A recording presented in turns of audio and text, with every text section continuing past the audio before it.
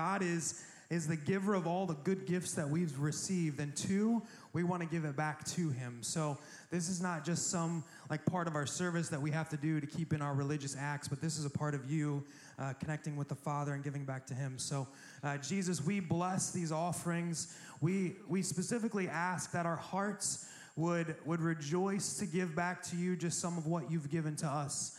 So Jesus, we lift up your name in that way. We pray. Amen. Amen. Well, as they take the offering this morning, we are in Colossians chapter 2, verses 1 to 7. If you have your Bibles, I want to encourage you to turn there right now. Colossians chapter 2, verses 1 to 7. We're going to be looking at 5 undeniable essentials to continuing in the faith. 5 undeniable essentials to continuing in the faith. It was about 2003 and 4. I played on a basketball team. For those of you who don't know, I was homeschooled. So I played on a homeschool basketball team. And before you make fun of us, we were good. We were like the New York Yankees of our homeschool league in the state of Nebraska. We had a JV, which some teams only had 6 players. And if you know anything about basketball, you need 5 players just to get a team. So some teams were made up of 6 players. So we were just really had a great team. We had two JV teams playing, and we were just a good team. So my senior year, we were playing just a really good season. We only lost a couple games. And every week our coach would practice us. And he practiced things like the essentials of basketball. Do you know what the essentials of basketball are? Passing, shooting, dribbling. What else? That is not essential, but I was good at that, yes. Rebounding and defense, all right? So that's your essentials of basketball. So we would practice those 5 things every single week. And I started to notice a pattern in myself that I was good at 3 of them. I was good at defense. Whoa. And the Lord said, let there be sound. I was really good at defense. I was really good at rebounding. I was really good at passing, but shooting and dribbling, not so much. And so coach would have us, do drills where we'd have to dribble with our opposite hands. So we had a good hand, and for me, it was my right hand. I was good at dribbling with that hand. But my left hand, I was just terrible at. So he'd have us dribble up and down the court with our opposite hand. And I started, realizing I'm just not that good at it. So when coach doesn't look, I'll just switch hands, and I'll dribble with my right hand. Or he'd have us do a drill where we would have to make 5 free throws in a row, and if we made them, then we could join the game of pickup basketball that was happening at the other end. If we didn't make it, we just had to stand down there in shame and continue to shoot until we made our 5 in a row. And I never made 5 in a row, so I lied. And I pretended like I made 5 in a row because I didn't want to stand down there by myself alone while all my friends played 5-on-5 pickup basketball. So I was good at 3 of the essentials of basketball, but I didn't want to try at the other 2 because it was kind of embarrassing. I didn't think I was going to get any better. And let's be honest, I'm not that tall. I don't have a future in the NBA. I don't have to go that far. So I'm just going to focus on what I'm good at and pretend that the other 2 things don't really matter. So like I said, we had a really good team my senior year, and so we made it to state, homeschool state. And we're playing for the state championship in Nebraska against our arch rival Sargent, who has only 6 players on their team, and we've got 20 or 30 or 40, I don't even know. We had a lot of players. So I was the 6th man, mostly because I didn't try it, growing in my gifts of shooting and dribbling. And so we're back and forth the whole game with Sargent, and we're ahead, and they're ahead, and we're ahead, and I'm in the game, and I'm doing really well. And we get down to the last minute, and we're down by 2 points, or by 1 point, I'm sorry. So we shoot a 3 with about 30 seconds left. We take the lead by 2. So we're up by 2 points. Sargent gets the ball. They have this specific offense that they run, and they run it a couple times, and one of their guys gets open, and he shoots a 3, and it goes in with about 5 or 6 seconds left in the game. Well, at this point in the game, coach knows he needs people that can dribble and can shoot. And those two things I can't do. So I'm not in the game. I'm on the bench watching my senior year, the last game of my career, from the sidelines. And so I remember this to the day where as I was watching, they inbound the ball to Michael Engelkemeyer, who catches the ball at the free throw line. And there's still at least 5 seconds left in the game, but he doesn't really know that. He thinks it's like 0 seconds. So from the free throw line, then half court, then the free throw line, then the hoop, he chucks it from way back here. And he just throws a laser beam at the hoop. And I'm sitting there like, oh man, we lost. My senior year, we lost the state championship. So I'm watching this like rocket ship of a ball just shoot right at the hoop, and it goes in.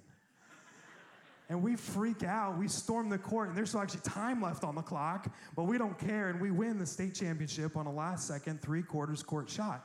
It was incredible. One of the kind of highlights of my athletic career, very short-lived athletic career. But I remember looking back on that and wondering why I didn't even care that I was on the bench. It was my senior year. The kid who shot the ball was a sophomore. At the time, there were 2 sophomores on the court, but I knew that they were better than me, and I just didn't care that I wasn't on the court. And looking back, I don't know if it was because I just knew I was never going to go far with it, so why try? Like, I'm not going to play in college. I'm not going to play in the NBA, so like, why try? And maybe the other part of it was I didn't really think I could get better. Like, I didn't really think I could improve and grow as a basketball player.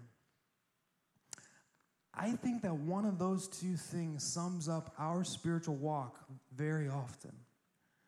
That we think, I'm not going to go pro. I'm not going to be a pastor. I'm not going to be an elder. I'm not going to be in ministry. I'm just going to coast through this. And so I don't really have to get better at the essentials of following Jesus. And others of us we've been so stuck for so long that we think, even if I tried, it's not going to get better. Even if I gave energy and effort and followed what the coaches said, like, I'm not going to get any better. I believe some of you are ignoring the essentials in your faith, which is actually not leaving you where you're at, but it's leading you away from the faith. Ooh, that's a heavy word. So my encouragement to you, if you feel stuck, if you feel like, you know what, it's never going to get better, listen to this sermon. If you feel like, well, I'm not going to go pro, so why do I need to get better at the things I'm not good at? Why do I need to improve in the ways that, you know what, I'm not going to try hard because I'm good at these 2 things, but why do I have to care about those? I want to encourage you to give your hearts to the Lord as he would lead you through this service here this morning, all right? So I want to pray for us. I'm going to read the passage, and we're just going to dissect the passage together. So let me pray for us this morning. Heavenly Father, we ask for your grace on our lives as we listen to your word. We ask for your courage as some of us are stuck, as some of us have been playing this spiritual life for a long time, and we just feel like there's things we're never going to get rid of, so why try? And there's some of us that have just accepted apathy and said, no, I'm not going to go far with this. I'll just stay where I'm at. Jesus, I pray for those souls, those people in the room. I pray that you would awaken in them a longing to grow in the faith, to continue in Jesus. For those people in the room who are ready and hungry, God, I pray that they would be fed today. Those people ready to grow in the essentials and say, I want my life to be marked by the kingdom. I pray that you would grow them here this morning. So Jesus, please help us. We need your grace, your goodness, your life in us. Amen. Amen. Since Stephanie already read the passage, I will still read the passage, but we'll just break it down right from the beginning. So in verse 1, chapter 2, it says, "For I want you to know how great a struggle I have for you and for those at Laodicea, and for all who have not seen me face to face, that their hearts may be encouraged. It's an interesting way for Paul to start this verse in this section of his letter. He says, I want you to know that I've been struggling for you. I want you to know, he's actually in prison at the time. I'm going through hardship on your behalf. And he wants them to know about the struggle for one specific reason, that they would be encouraged. Paul is linking his suffering to the encouragement of the people in Colossae. Greg preached a little bit on suffering last week. Actually, his whole sermon was on suffering last week. So I want to throw back up one verse from last week that Greg went over. Paul saying something very similar, says, now I rejoice in my sufferings, my struggle for your sake. And in my flesh, I'm filling up what's lacking in Christ's afflictions for the sake of his body. That is the church. First of all, I don't know if Greg touched on this, but Paul is not saying that there's anything lacking in the atoning work of Jesus Christ. He's not saying he's filling up what's lacking in what Jesus offered for the forgiveness of our sins. He's not saying that. He's saying, I'm carrying the gospel to places it would never go, and as I go, I suffer, and thereby I'm filling up what's lacking in the afflictions of Christ. And so he's connecting suffering as a good thing for the sake of the church. And in the verse we just read down here, his struggle to their encouragement. So number one, and essential to continuing in our faith, is this: suffering is the catalyst for encouragement. When you suffer, others get the opportunity to be encouraged by your suffering. But you might say, yeah, but I don't want to suffer. I didn't sign up for this, so why do I have to put a positive spin on my suffering? Why do I have to make other people think, oh wow, they're really getting it? The watching world should be encouraged by the gospel on display in the midst of our suffering, and here's why. As you suffer, for a very brief moment in the lives of the people around you, the spotlight of the world kind of focuses on you just for a second. Whether that's in a conversation where maybe you're going through some battle of cancer, maybe you're going through marital problems, maybe you're going through some addiction, maybe you're going through a job loss. And so in that moment, in that conversation, as you share your suffering, the person's attention for that moment comes off of themselves and says, what's going on in your life? What are the themes in your suffering? And you get, for a very brief moment, to display the gospel of Jesus in the midst of your suffering. When you get on Facebook, most often you see people complaining about their suffering. Man, I went through this, it was terrible. I'm going through this hardship, it's awful. But when you get to put something on Facebook in a conversation where I'm going through something that's awful and it's really hard, but man, is God ministering to me? The billboard of your life is bringing encouragement to the person listening to you. And the way that Paul had said it, he basically said, suffering is the price of the advancement of the kingdom of God. The kingdom never advances without suffering individuals, missionaries, evangelists going along and bringing the gospel. So as you suffer, church, you get the opportunity to waste your suffering. Wasted suffering is a quiet, selfish, inward-focused suffering. And I don't want you to go too extreme with this. It's still healthy for you to cry. It's healthy for you to be sad. Life is hard. I'm not saying that you shouldn't feel any negative emotion. I'm saying in the midst of your negative emotion, what's the key thing that's being proclaimed out of your life? Is it that your life is terrible and God's bad? Or is it that your life is hard and God is good? Suffering is the price of the advancement of the kingdom of God. Don't waste your suffering. Go on to verse 2.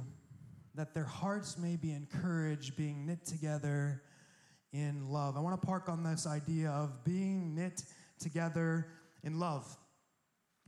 The idea here that he's talking about is an idea of community, an idea of, hey, like let's be together in this.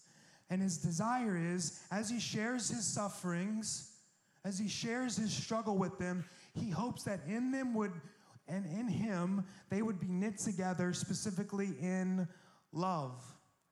That community would happen as a result of his struggle and his suffering, and the thing that would bond their community together would be love. Being knit together in love. Jesus says it this way, by this all people will know that you are my disciples if you have love for one another. This verse at a glance is kind of just like, oh, that's nice. This verse is one of the most convicting verses in the Bible for me. Jesus says, by this all people, every single person that a Christian should come across should know that you are a disciple of Jesus by the way you love other Christians. Have you ever had anyone say, man, I can tell you're a Christian because you love other Christians really well? Wow. We too oftentimes take this and we think, oh, I love the people that are easy. I love the people that get along with me. I love the people that like the likes I like and do the things I do and aren't obnoxious when I talk to them. And Jesus is saying, no. If you want true community, if you want the gospel to go out, all people should know you're my disciples just by how you love each other. So number two, essential in the faith is love unites gospel community. This is the kind of love that we see out of 1 Corinthians 13. You've probably all read this passage. You've probably all at least heard this passage. You might have even had this read at your wedding. This passage, we take it and we love to put it on other people and say, you're not loving me. The passage says, love is patient. So when someone's not patient with us, you're not loving me. Love is kind, and when someone's not kind to us, we say, wow, you're not being very kind. We do that probably to our kids a lot. Love does not envy, it's not boast, it's not arrogant or rude. When somebody's rude to us, our spouse, our friends, we say, oh man, you are not very loving. Does not insist on its own way, it's not irritable or resentful. It does not rejoice at wrongdoing, but rejoices with the truth. Love bears all things, believes all things, hopes all things, endures all things. Love never ends. The kind of love that unites gospel community is a love that is outward focused, not receiving focused. It's a give first mentality. And so Paul is saying, I'm loving you, I'm suffering, I'm for you in this. And his desire that as he loves them, like this passage says, that love would spring up in their community and they'd be knit together in love. The last phrase there, love never ends. I'm sure you're probably like me and you can look back at relationships that you had, best friends that you had, and say, oh, my love for that person definitely ended. I had a friend in high school. We promised we'd be each other's best men in our weddings, and we would be there for each other for the rest of our lives. We haven't spoken in years. And a lot of it was because of personal offense, and we just never tried to work it out. We take love and we make it selfish, but love is primarily from us, out of us. And as we live that kind of love, it knits us together. Love unites gospel community. We'll go on in the verse. that their hearts may be encouraged, being knit together in love, to reach all the riches of full assurance of understanding and the knowledge of God's mystery. We all know what that means, right? The verse actually goes on and says a lot more, so let's slow down, make sure we understand what's happening here. The word together actually governs this next phrase. And actually the phrases that I don't even have up here yet, but I'll pull them up in a second. So Paul is saying that only in community are you going to reach all the riches of full assurance of understanding and the knowledge of God's mystery. You can't reach it without community. So what is the knowledge of God's mystery? What's God's mystery? Specifically, it's Christ. He goes on to say, in whom, in Christ, are hidden all the treasures of wisdom and knowledge. Without community, you will never experience all of Jesus in your life. You will never experience the refining work of the gospel to the level that is intended if you live in isolation. If you go it alone, if there's parts of you that you just don't share because it's too hard, I'm too messy, I don't know what they'll think about me. So number 3, community shows us all of Jesus. When I first came out to New Jersey, a lot of you know a little bit of this story, but I grew up in the church, and I was a part of Camp Grace for about 13 days. I was about probably 19 years old. Grew up in the church. My dad was a pastor, and I never saw people love each other the way I saw people love each other in camp until I came here. There was something radical about the community that I was thrust into for 13 days. And I was like, if this is what it means to follow Jesus, I want that for forever. I don't want this to run out. We have stories of kids, student leaders who come out to Camp Grace for a summer that maybe aren't even from a Christian home. They give their summer to these camps, and they go back to their homes, and they're so different because they've experienced the love they've in community that their families come to our church and say, well, what is that about? Like, I want to taste that. I want to be a part of that kind of community, that kind of love. Community shows us all of Jesus. I think the primary way that we experience this as adults is not Camp Grace, right? You're like, well, I'm not going to go back to high school, and I'm not going to be a part of Camp Grace the way that Eric was, so what does that look like for me? Like, how can I know more of Jesus in the midst of community? Your marriage, your spouse, the purpose of your marriage is to show you all of Jesus. To encourage you to keep going. I don't want to pretend that my marriage is perfect or that we have it all together. We fight. We're growing.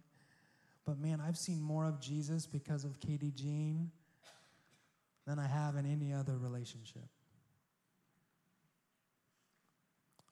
Men and women, what does your marriage say to your spouse? Are you displaying Jesus or are you displaying something else? You don't need to be married to experience this kind of community, though. You can have close friends who reflect the heart of Jesus to you that you would never get unless you let them in. We have so many programs at our church designed in this way. Celebrate Recovery is a space where we can go, where we can share our hurts, our habits, our hang-ups, and specifically that the gospel would go deeper into us and wouldn't leave us the same way as when we walked in. I lead our pastorates network-wide, and I really think pastorates have gotten a bad name. I think that if you're new here, plug your ears. You used to love pastorates. For those who've been around for a while, you think, man, I tasted some bad stuff in pastorates. It wasn't like it should be. I didn't see Jesus the way that I think I should see Jesus. And so, Pastor, it's meh. I'd rather just have a Friday night hangout, and I'll do it at my convenience and when it's good for my schedule. But, church, that does not demonstrate Jesus to each other the way that we need, the regular interactions that something like Pastorates or Celebrate Recovery offers. The rhythm of seeing the same faces over and over and over is so vitally important to your spiritual growth. You can't do it alone. And so community shows us all of Jesus in ways that we wouldn't experience if we just lived in isolation. It's not limited to marriage. It's not limited to Camp Grace. It's not limited to summer or to pastorates or Celebrate Recovery. It should infiltrate every relationship that we have if they know Jesus. Community shows us all of Jesus. Move on in the verse. That their hearts may be encouraged. We're going to skip down to verse 4. I say this in order that no one may delude you with plausible arguments. Here Paul is most likely saying, there are people in your midst that are maybe turning the gospel just slightly. That are maybe saying, the gospel's true, but you know what? It needs tweaked this way. There are some scholars who even say that there were people in the church of Colossae who were actually saying that Judaism was the fulfillment of Christianity, not vice versa. Not that Christianity was the fulfillment of Judaism. That Jesus was starting something new when he died and was resurrected. So there's people within the church that are bringing plausible arguments, trying to change people's mind about what the gospel really is. And so Paul still is saying that this word together still governs this phrase. And so he's saying if you stick together, if you're in community, you're going to know these wrong arguments. You're going to know this backwards way of thinking. He's saying no one's going to delude you if you stay in community. So number 4, community keeps our faith from being diluted. Community keeps our faith from being diluted. And lastly, number 5, we're going to find this in the last 3 verses. For though I'm absent in body, yet I'm with you in spirit. So though I'm in prison, I'm still with you guys. I'm still praying for you, rejoicing to see your good order and the firmness of your faith in Christ. Therefore, as you received Christ Jesus the Lord, so walk in him. That's where we get the title of this sermon, Walk in Him, Continue in Him. Rooted and built up in Him and established in the faith, just as you were taught, abounding in thanksgiving. Paul's saying, continue on in the faith. Don't stop here. These 2 verses really serve as a summary of all the verses to come. All the verses to come will be birthed out of these words here. So I'm not going to spend a lot of time unpacking these, but I want you to get the idea that you have to continue walking. Even though you're saying, like, I'm not going to be an elder. I'm not going to go to the NBA. I'm not going to be a pastor. I'm not going to grow up and be this ministry leader. Paul's saying, I don't care. You have to continue to walk. You have to continue to grow. Don't stagnate. Don't stop where you are. Keep going. So walk in him, rooted and built up. This idea here of rooted is that you're transferred, almost like a pot in one pot, or a plant in a pot. You have a plant and you transfer it into something else. It's now rooted. It's there. It's invested. It's happened.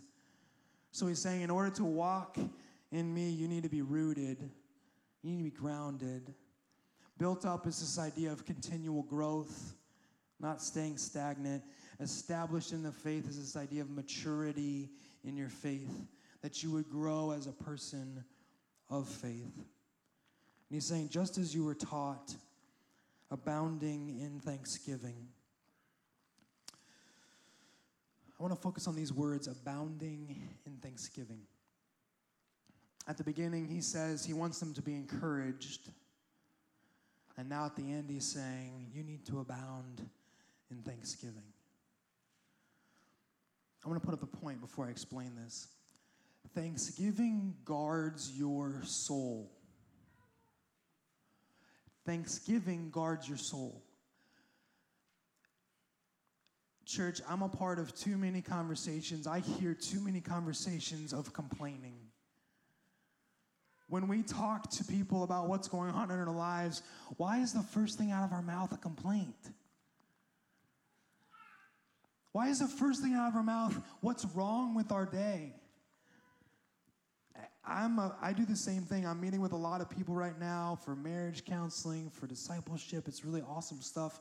And I'm finding myself, one of the first things I'll mention is just something hard about my day. Like, man, I'm really tired. My daughter kept me up last night. Or, man, I'm exhausted. I've been having meetings all day. Or, one of the first things out of our mouths as Christians tends to be complaining.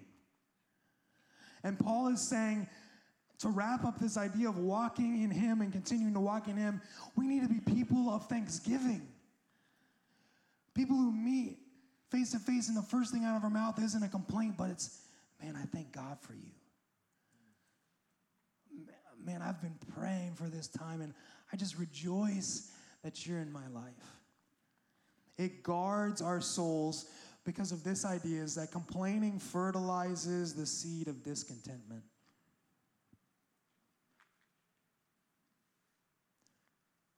The more we complain, the more discontent we are with our reality. And what does that say about the reality that God's been sovereign over your life? You're complaining against him, against the hand that you've been dealt.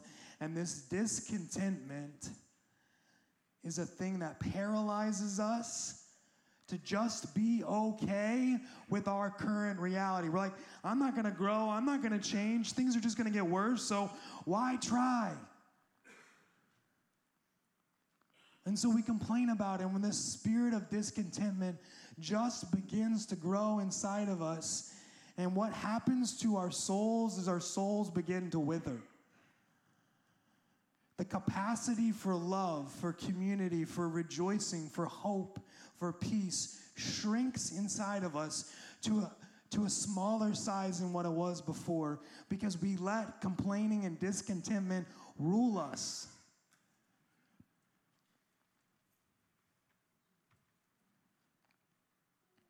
Church, we need to guard our souls with thanksgiving.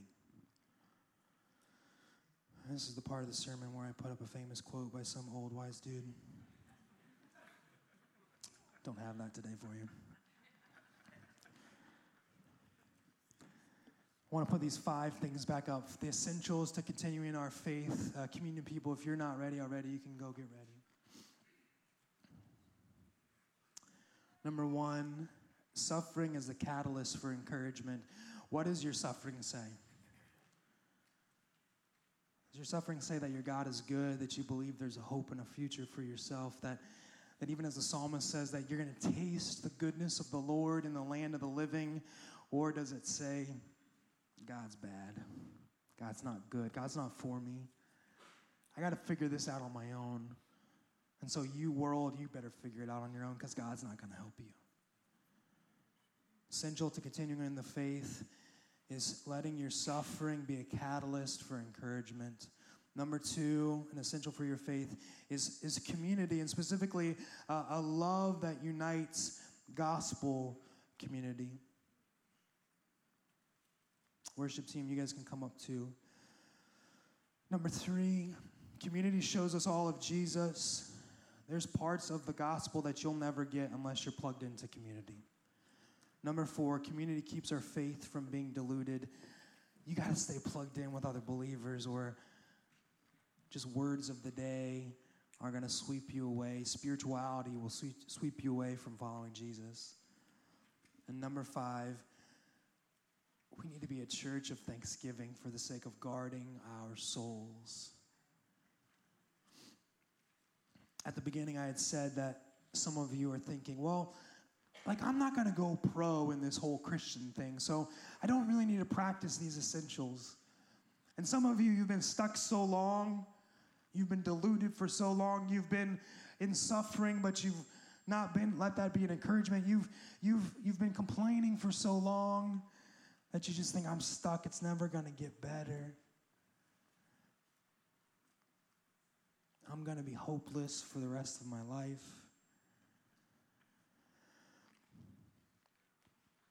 Church, that's not true. You're not hopeless. You have a future and a hope. Things will not stay this way if you continue to grow in Christ. He will not abandon you. He will not leave you. He will not let you out on your own. He will walk with you. And so the invitation is not just to a list of 5 things that you need to make sure you add into your life. The invitation is to Jesus, to walk in Him. And so we get the beautiful privilege of taking communion this morning. And what better way to say, Jesus, I want to walk with you. I'm not going to surrender to the idea that I'm going to be stuck forever. I'm not going to surrender to mediocrity in my faith, but I'm going to continue on in Jesus. So would you stand with me? When you're ready, you can take communion at the different stations that are available to you. The Faith Talk questions are in your bulletin, and I really want to encourage you to read them and talk about them. But I want to pray for you. Even as some of you are moving to communion, that's okay, but I want to pray for you. So Jesus, we don't have this list of things that we have to do now to be better Christians, but we have an invitation to know our Savior, an invitation to know Jesus. And so I pray that Living Faith Alliance Church would be marked by knowing Jesus. And these 5 things would just flow right out of it. We need your help. In Jesus' name I pray.